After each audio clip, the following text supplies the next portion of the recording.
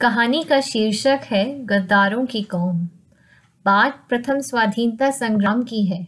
झांसी के राजा गंगाधर राव की मृत्यु हो चुकी थी। झांसी की रानी लक्ष्मीबाई अकेली थीं।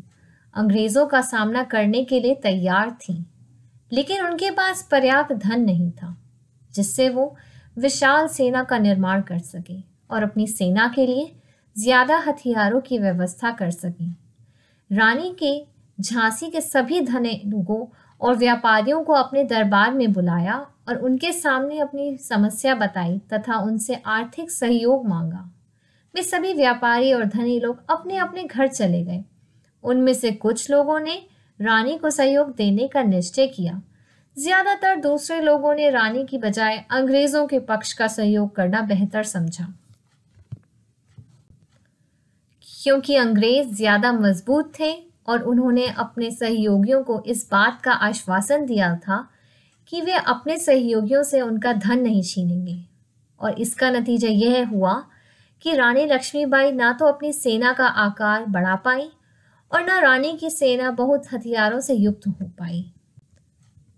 जब रानी लक्ष्मीबाई और उनकी सेना की लड़ाई अंग्रेजों से शुरू हुई तो उन्होंने अंग्रेजों से वीरता से लड़ाई लड़ी, लेकिन छोटी और कमजोर सेना अंग्रेजों से पराजित हो गई। रानी लक्ष्मीबाई भी बुरी तरह से घायल हो गई। घायल रानी को उनके कुछ वफादार सैनिक बैलगाड़ी से युद्ध क्षेत्र से दूर एक झोपड़ी में ले गए।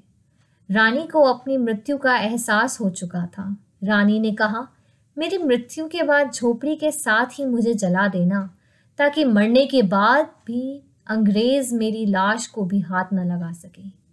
रानी वीर गति को प्राप्त हुई। रानी के कहे अनुसार उसे झोपड़ी के साथ रानी की चिता जला दी गई। युद्ध में झांसी की हार हुई और अंग्रेजों ने झांसी पर कब्जा कर लिया। अगर उन धनी लोगों ने लक्ष्मीबाई की मदद की होती तो अंग्रेज हार जाते और प्रथम स्वाधीनता संग्राम का परिणाम कुछ और ही होता। तो इस कहानी से हमें क्या सीख मिलती है? हमें यह सीख मिलती है कि अगर आप खुद देश के लिए अपनी जान दांव पर नहीं लगा सकते तो उन लोगों की मदद कीजिए जो देश के लिए मरने के लिए तैयार हैं। आप धन संपन्न या शक्ति संपन्न हैं तो आपकी निष्ठा अपने देश के प्रति होनी चाहिए, अन्यथा आप खुद को सुरक्षित रखने के चक्कर में अपने देश से गद्दारी कर बैठेंगे।